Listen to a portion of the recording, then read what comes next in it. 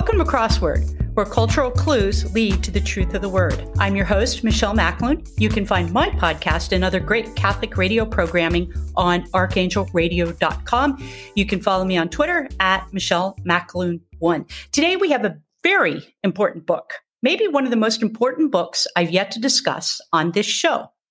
It is Race Crazy, BLM 1619 and the Progressive Racism Movement by Mr. Charles Love, published by Emancipation Books, a imprint of Post Hill Press. Mr. Love is Executive Director of Seeking Educational Excellence, host of the Charles Love Show, and a scholar at 1776 Unites. His work has been featured in City Journal, the New York Post, Real Clear Politics. Charles is a regular on Fox News and writes and speaks frequently on race, politics, current events, and cultural issues.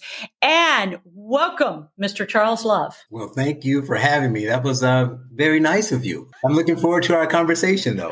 I am too. Now, tell us real quick, you have a radio show, but where is that radio show? The radio show broadcasts in Chicago, terrestrial radio. So you turn on your radio, people driving in their car would turn to AM 560, The Answer, and listen to the Charles Love Show every Sunday at noon, 11 Central. See, I get mixed up because I moved to New York. So I broadcast the show and record the show in New York, but it airs originally in Chicago on Central Time. And then we podcast it for the world to see, to listen to after the fact. So I'm going to admit from the very beginning, this is a controversial subject, because I've had a lot of very controversial subjects, from homosexuality to pedophilia in the Catholic Church to transgender. But race is a very difficult subject to talk about in the United States. And I think one of the reasons why race is more difficult now than it was maybe 5 years ago, or even 10 years ago, is much because of what you write about in your book, Race Crazy. It's become awkward in a lot of ways. You can't say something because everything is so politically charged. I have to ask you, with the title of your book, what do you mean by race crazy? You pick up the book and I tell you, I had some guidance to make sure I put everything up front. And because I tend to be the kind of writer who kind of lets things kind of develop and simmer. It's like, no, lay it out and then explain it later. So right from the first line of the intro, I say what it is. The country has gone race crazy. We have become obsessed with it. It is, there's always been racial issues. There's always been people saying, we need to have an honest conversation about race. And then they immediately do not want to have an honest conversation. I basically talk for a living. All I do is yep.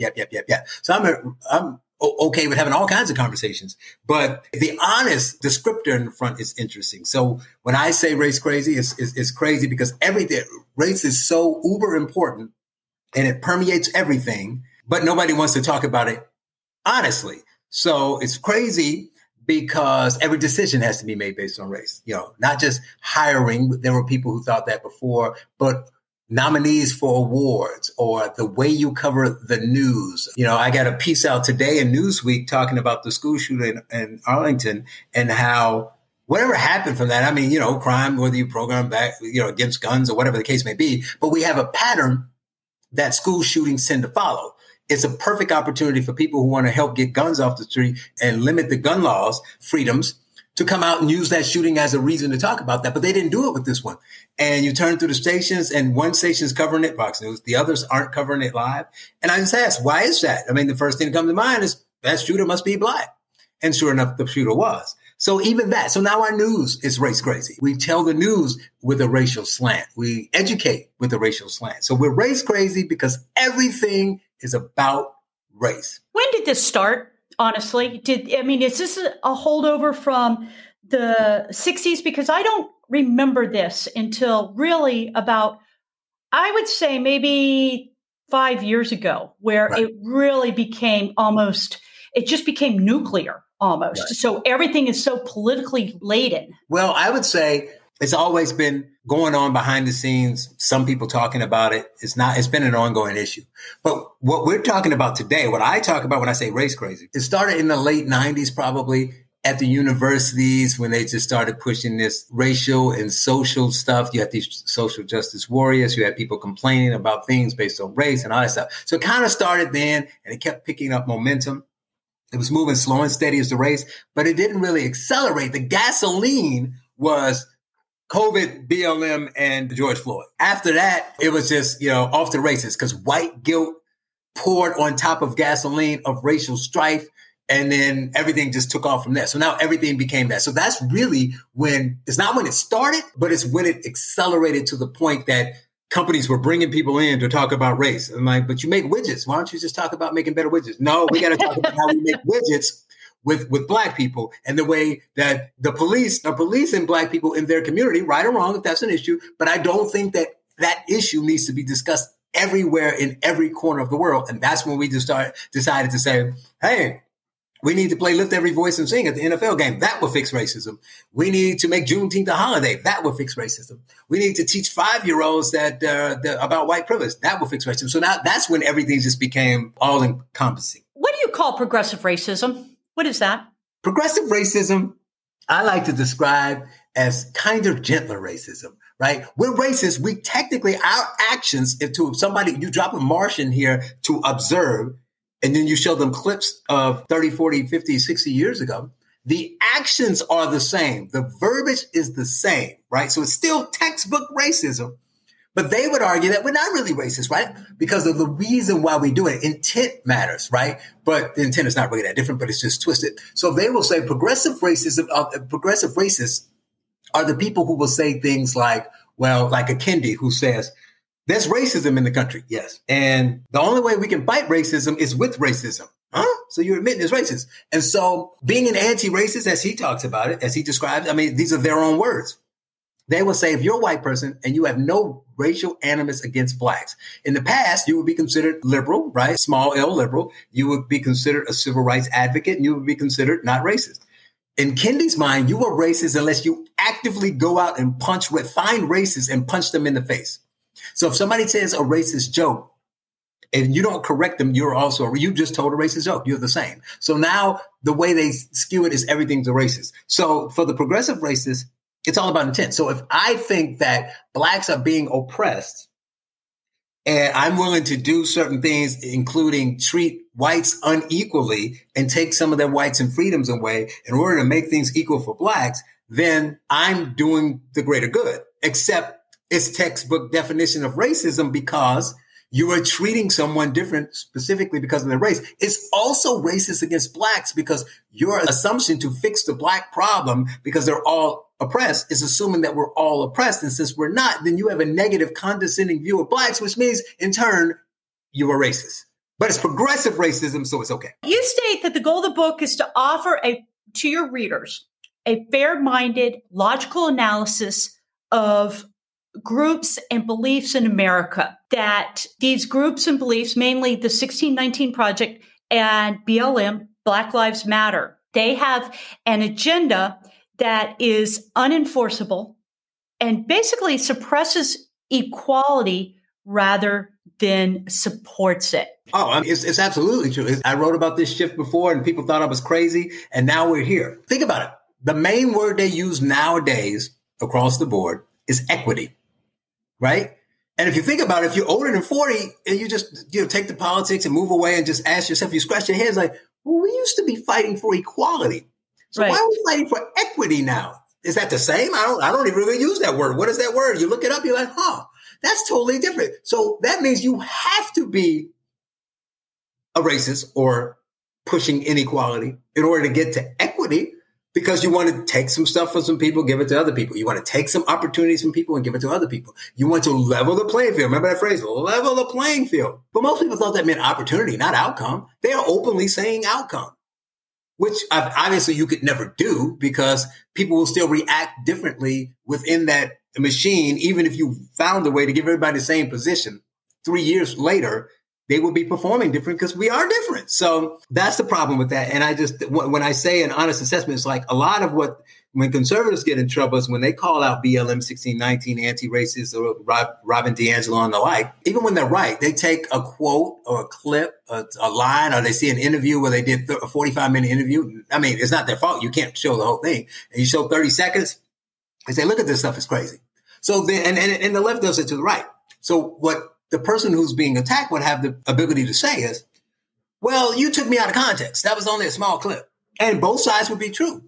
So what I do in the book is I take nice, long quotes. I take stuff right from websites, right from their own words. It's not like one line to say, this is what they say. This is who they say they are. This is what they say they want to do. And you tell me if this is fair, logical, legal, or fosters equality. And the answer is no. There's kind of this assumption, and I've always had this with the Black Lives Matter movement, is that group and the progressive groups who want to stamp out racism, that there is a false sense of purity on one side versus the other. It's the same way of people who want to denigrate Columbus, Christopher Columbus, and paint all Native Americans as absolutely pure and without mistake and without original sin. I get kind of the same feeling that now that is where race talk is in the United States, that you believe that if we can go back to something that was pure, that was fair and equitable and equal to everybody, but that's not human nature. That's not where we have ever been. We are born with original sin. We are born faulted. And every society in history has had a group that they have denigrated, that they have put down, that they have been tribal towards. There's such a false narrative as part of this on both sides. Oh, without doubt. I say it all the time. The bottom line is the problem is that they think they can fix human nature. It's that simple. They think that we've advanced so far in medicine and technology, and we have amassed so much wealth that they have this grand level of hubris, and they just think that we can sort of like stamp out racism. What does that mean? That's how somebody feels. If I hate women, right, you can call me a misogynist. And if I hate women, that's true. How are you going to stamp it out? You going to reprogram me, right? You're going to make me watch videos of women doing wonderful things and change my mind?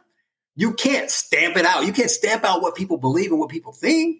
You can train some people. You can police bad behavior when it happens after the fact. But you can't stamp it out. Why are you even wasting your energy on stamping it out? And that's openly admitting you're trying to reprogram people, right?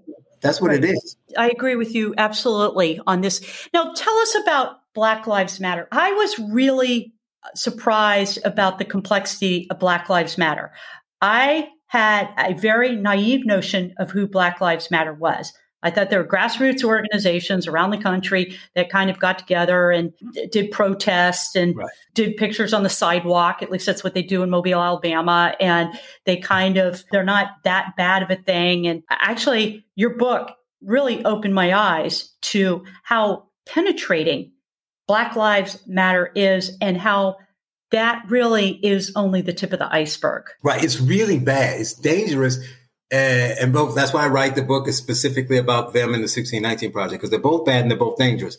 Not because I disagree with them, not because of people paying attention to them. My goal is to get people to understand the truth about them and do what they want to do with the information. So they're dangerous because they operate under the premise. Now, some people just disagree with them saying what they're saying is not true. But if I give them the argument as soon as it's true, policing is a problem, police brutality, police shooting, hunting down black men, and that's a problem. And so we formed this organization to stop that. That would be fine. And if you believe it, it'd be noble. Except when you look closer, you find out that's not what they are for. That's not what they're doing. They rarely talk about the police. If you go to their site and you read their materials and what they want, they don't talk about police brutality anymore. There's very little things on their website about it. But what you do find, and what you'll find in my book, if you buy the book Race Crazy, you'll find all kind of quotes about what they believe and what they want to do with the country. And things like, we are abolitionists. Remember when people used to say defund the police, and on both sides they'll say, well, that's not what it means. It just means reallocating resource. No, you want to defund the police. No, actually they call themselves abolitionists and say they want to abolish prisons and police and others. They say that they're anti-capitalist. They say that they want open borders. They say that they are focused on immigrant rights. And there's a lot of gender stuff. The most common and overriding theme is all about queer, femme, gender non-conforming, and what they call cis heteropatriarchy. So I want to be clear to people this. And I say, and I say it over and over in the book, because you need to understand. You can read that and agree with them and say, I support trans people. You can read that and say, women are marginalized. You can read that and say racism is a problem. You can read that and say capitalism is bad. I may disagree with you, but that's not the point. I'm writing it and saying, whoa, whoa, whoa, look over here. Don't look at the flashy thing. Focus on me. This is an organization built around, and most naive people believe, whose whole purpose is police brutality, and they're not talking about the police. That is the issue. People are donating money and inviting them in so they can talk about the ills of policing, and then when they get in and get on the stage and you hand them a mic, they say, hi, I'm John Smith from Black Lives Matter, and I'd like to talk about gays. I'd like to talk about patriarchy. I'd like to talk about the ills of capitalism. So, okay, I paid about my ticket to talk policing. Where's the police brutality conversation? Oh, we don't have any of that anymore. We've moved beyond that. BDS, they used to have BDS on their website at the beginning. People forgot that. They took that down quick. But before they got really big, BDS was on their website. What was BDS? BDS was the boycott, divest, and sanction movement for people in America who didn't like Israel's actions against Palestine in the Gaza Strip. So they wanted to divest money and boycott Israel until they changed their policy. Might be noble. Jews may be terrible in Israel. Don't know what that has to do with a black group founded in Missouri focusing on police shooting, though. So tell me I'm wrong. Now some will say, well, as long as they're focused for good, it doesn't matter. No. If I donate money to the American Cancer Society or the Susan G. Komen Organization for Breast Cancer because I care about that issue, and she uses that, and they take that money and they used it for another type of cancer like prostate cancer, or they use it for juvenile diabetes, or they use it for no medical issues at all. If they use it to clean up a neighborhood, help the homeless, that is a noble thing to do, but that is not why I gave you the money. Right. You are no longer a cancer association. Why is BLM in transgender movement? That one I can't get. I can't really explain why they do it. I just put enough quotes from them that nobody can argue their way out of that bag and say it's not true because they say it over and over and over and over. So why they are, I don't know.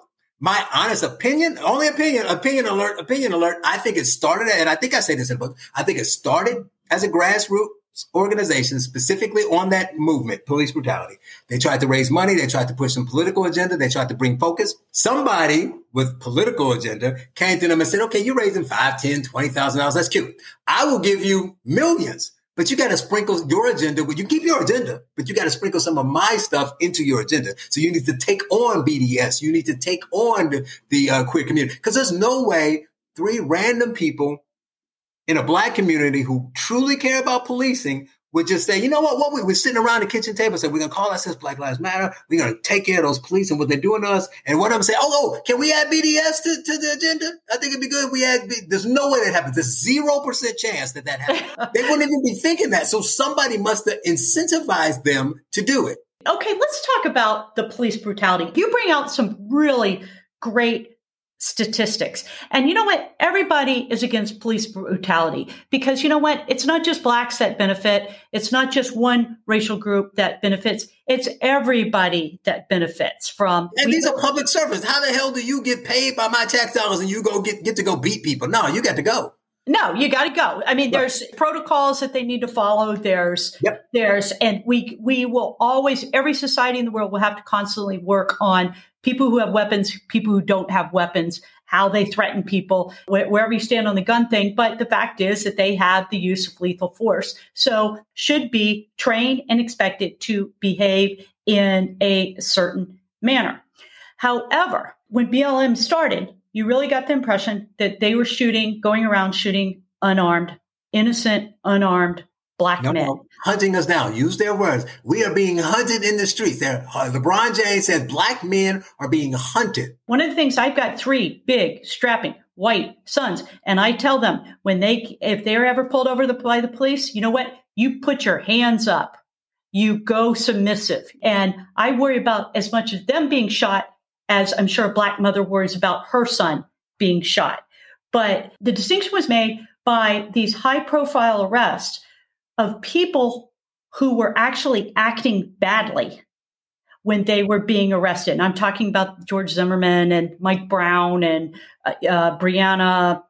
Yes, they were breaking the law while they were being arrested.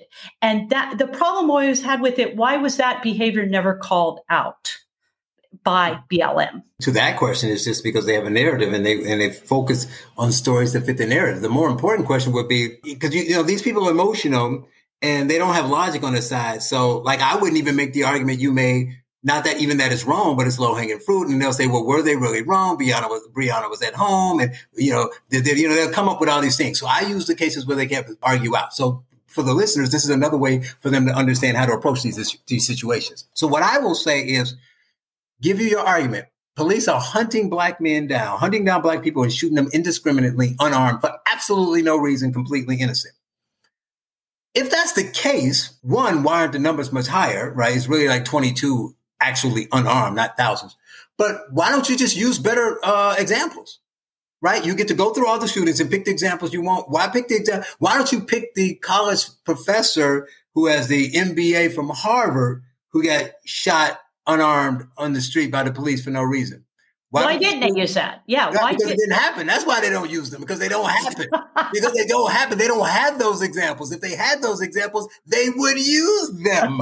Right. That is the point, because we aren't being indiscriminately hunted down. And my other piece, keep in mind, for those people who catch clips, right, they may edit this and say, he's saying there's no police brutality. I say there's lots of police brutality. It's far too much. But police brutality, which has been proven, is mostly not shooting. So I would then argue, well, if you really cared about police brutality, why are you focusing on the 20 people that got shot out of millions of people? Why are you focusing on the people who get beat up for no reason and all the complaints that police officers get? But they don't complain about that. And why you only focus on the blacks? Why wouldn't you go to your allies on the white side who are also getting beat and who get shot more often than blacks, by the way, and say, your son got shot, my son got shot, your son got beat, my son got beat. Let's get together and stop brutality. So if you really care about brutality, if you stop all the brutality, you would also, in essence, stop the black brutality, but you only talk black, and they jump right over brutality and go right to shootings and say, and then they tell a lie and say, blacks are being shot, unarmed people are being shot for no reason, and the police are hunting us down.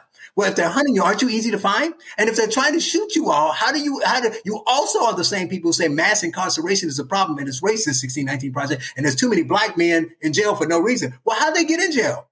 Shouldn't the cops who are hunting them down, who are rabid Klan members, just shot them? The jail should be empty of black men because they all were shot on the way to prison. Interesting. Yeah, interesting. I mean, and this is the conversation that we are not having. I would say the lack of that conversation has more to do with racism than what they're actually purporting. I'm a white mother of a white son, a black mother of a black son. We are both worried about the safety of our sons in operating in society. Why can't we bring that together? Because then that's not a race issue. That's just an American human issue that right. If we solve, then we solve for everybody and not just for one group of people, because you can't tell me that people that brutalize one group of people are not going to brutalize another group of people. It just doesn't work that racist, way. They're bullies. That's exactly, and maybe we need to talk about who we recruit to go into the police, do better psychology and stuff like that. But that is a question that I had. You brought that point out in your book very well. Who funds BLM? This is really interesting because I went on this website. I had to see for myself. So I went on the BLM website. First thing, there's nothing on the website. I couldn't even find like the preamble you were talking about. It's scrubbed. It is scrubbed. I went on and looked at funding. There's I couldn't find where this is being funded from. I mean, there's the Tides Foundation, but that's not really even a funding. That's more of a philanthropy, right. Love Connect, basically. Mm-hmm. So who is funding this? Because you're talking about millions of dollars here, right? Right.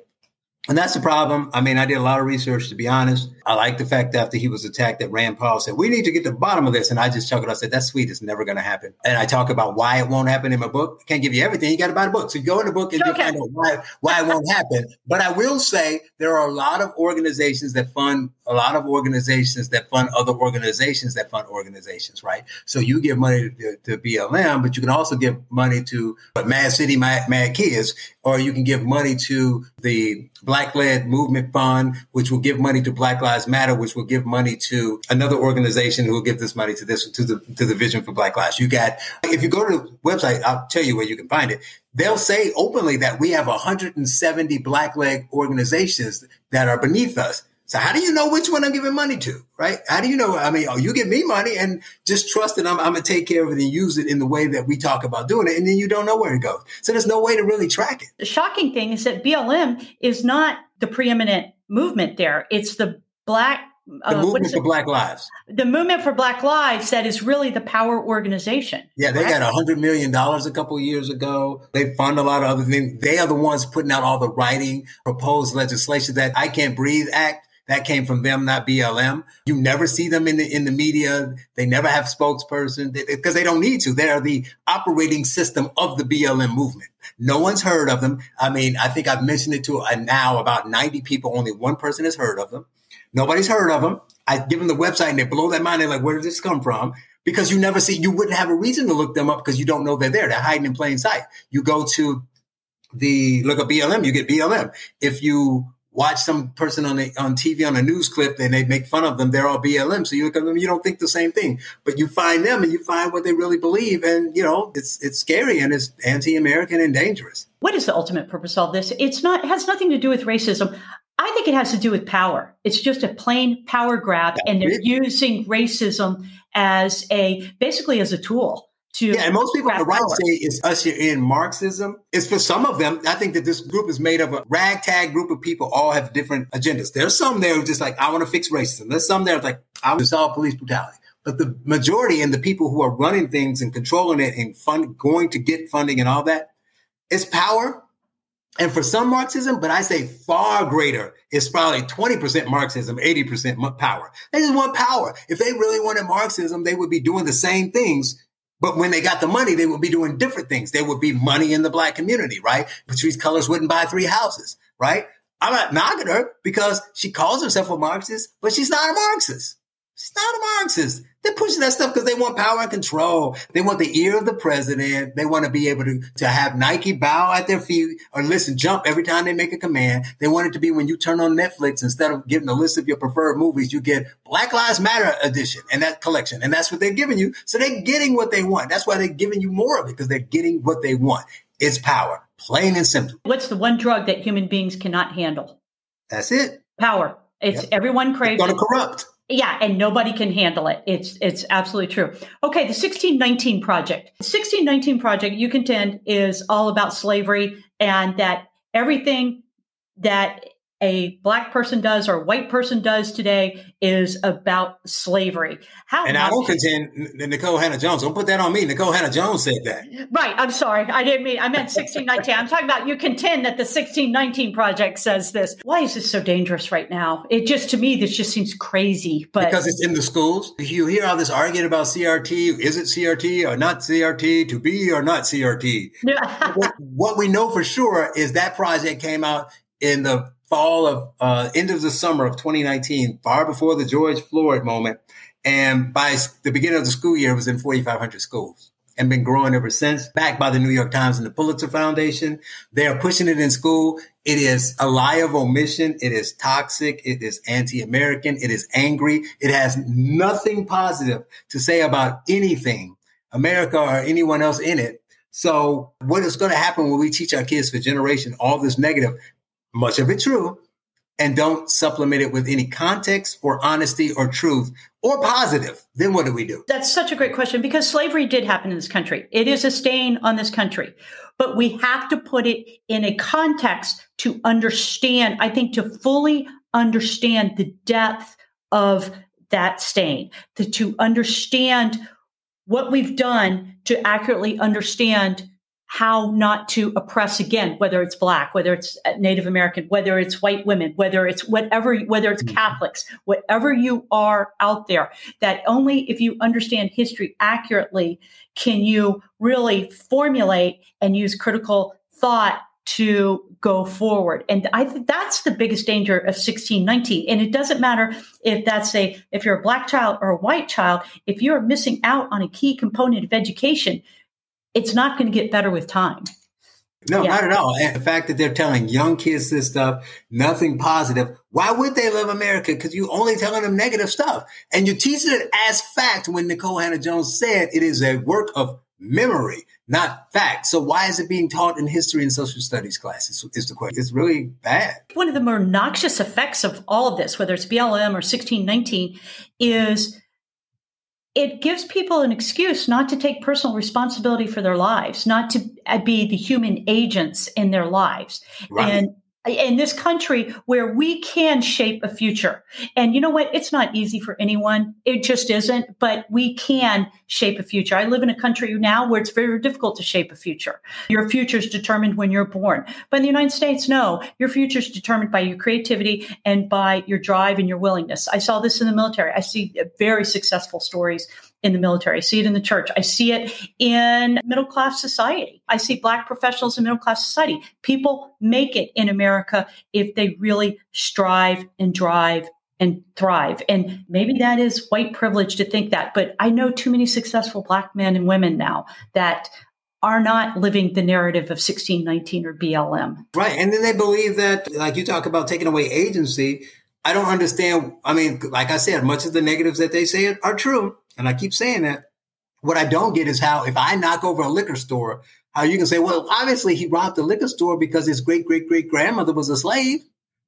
I mean, how does that even make sense? Because I'm going around thinking, man, I need a job and I need some money, but grandma was a slave, so I should probably go rob a liquor store. That's asinine, right? So it makes no sense, but that's really what they're saying. Well, we're not saying that. We're saying the reason that he needed a job and he couldn't find a job is due to systemic racism. No, it leads back to slavery. No, it's not. He lives in a town where everybody who manages everything around him is Black. He's in a Black community. All the business owners are Black. What do you mean? Somebody give him a job. Nobody in his community is actively trying to stop Blacks from getting a job. What are you talking about? Where were the people that care, like Nikole Hannah-Jones, to go to them and help them get the skills they need to move up, as opposed to filling their head with this garbage?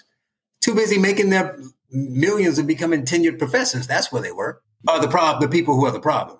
Interesting. Very interesting. What's the solution here? What's our way forward? Okay. You have to talk. Everybody has to talk. I can't. I'm done. I'm done with you people. I'm done. No more white people saying, well, I'm white, so I can't say anything. Stop it. Stop it. If Blacks can have a truth, then you have a truth. So if Blacks can go around and say, but I have an experience that you don't have, and they want to talk about, well, that is true because I don't have that experience. Well, you have an experience they don't have, right? So especially you're the white person, you grew up in the South, and your parents and grandparents supported the Civil Rights Act. So when they tell you that everybody in Alabama is a racist, that's your job to say, well, oh, by the way, let me explain to you about my father and my grandfather. So because they never hear that. So if you don't talk, just remember this, if you don't talk, they are able to create your story for you. So everybody has to talk. And I say talk to everybody. Talk to your Uber driver, talk to the person at the lunch counter, talk to your friends, talk to family. And keep in mind, my book and my movement is not political. So I'm not telling you to go and talk about those darn Democrats and Republicans. No, don't even bring those words in. Just talk about, do you think it's okay that? Ask probing questions. Say, because I don't agree with that, why does that make me a racist? Saying, what do you think? I'm a solutions person. How do we solve the problem? Let's get out of the ugliness of arguing about how many people are racist. So we all agree there's racism, but you say it's 10 and you say it's 90 million. We know the number's somewhere between 10 and 90 million. You're both wrong. Why? We're never going to know the exact number. So instead of that, why don't we focus on what we can control? That's the solution. Liberals, people in the middle have to speak up. You can't just make this a conservative thing. It's become a political movement because not enough people in the middle are talking, but they're starting to. You know what, Charles Love? I'm going to start talking about it. And I have to tell my audience, I was nervous about this interview beforehand because I didn't even know whether to use the word Black or African American, because I have had liberal friends tell me that I cannot use the word Black. I have to use African American. Because no Black person would say that. So those were white liberal friends. Oh, absolutely. White liberal friends have told me I cannot use the word Black. I have to use African American. And so, you know what? So I read the book. The book makes absolute sense. The book is a great, great, great point for starting discussion. You said you wrote it for liberals. I think this is a great book for white people to begin a conversation. And I think white people, this is not a movement. White people should buy the book, have book clubs, and then invite me, and I'll even come and talk about the book at their book clubs. I think that's a great idea. And I will start in Fairhope, Alabama. There are several book clubs going. I will see if we can do that, because you're right. We need this conversation, and we need not to be afraid of it. And I am never going to be afraid to talk about race relations with anyone again, because it's not useful. It's not realistic. And we've got to be American. The bottom line is we are American. And we've got to be American. I live in Germany, and we are actually, as a country, much more integrated than the rest of the world, believe it or not. We really are. We're stronger together, and I really, truly believe that. So, where there is a problem, how are you going to solve it when you only let 15% of the population discuss it? So the rest of the people don't get a say in what the solution is? That's not going to work. No, that's not going to work because we all have to live together. You're right. And you know what? And I go from the point, a Black mother loves her Black son as much as a white mother loves my white son. And we've got to come together to make a better society for both of our sons. I don't have any daughters. I do the same with the daughter, but I just have sons. So. All right, Mr. Love, you can buy this book anywhere. I'm sure it will be out. It'll be released November 9th. Pre-order now at Amazon, Books A Million, Barnes and Nobles, and several places. Okay. Do you have any preference for where you would like people to buy the book? No, as long as they buy 3 copies. That's great. Okay. Charles, thank you so much for taking time out of your busy schedule to talk to us about your book, Race Crazy, BLM 1619 and the Progressive Racism Movement, published by Emancipation Books, an imprint of Post Hill Press. Thank you for having me. You've been listening to Crossword, where cultural clues lead to the truth of the word. I have been your host, Michelle McAloon. You can find my podcast and other great Catholic radio programming on archangelradio.com. You can follow me on Twitter at Michelle McAloon1. Thanks, y'all. God bless.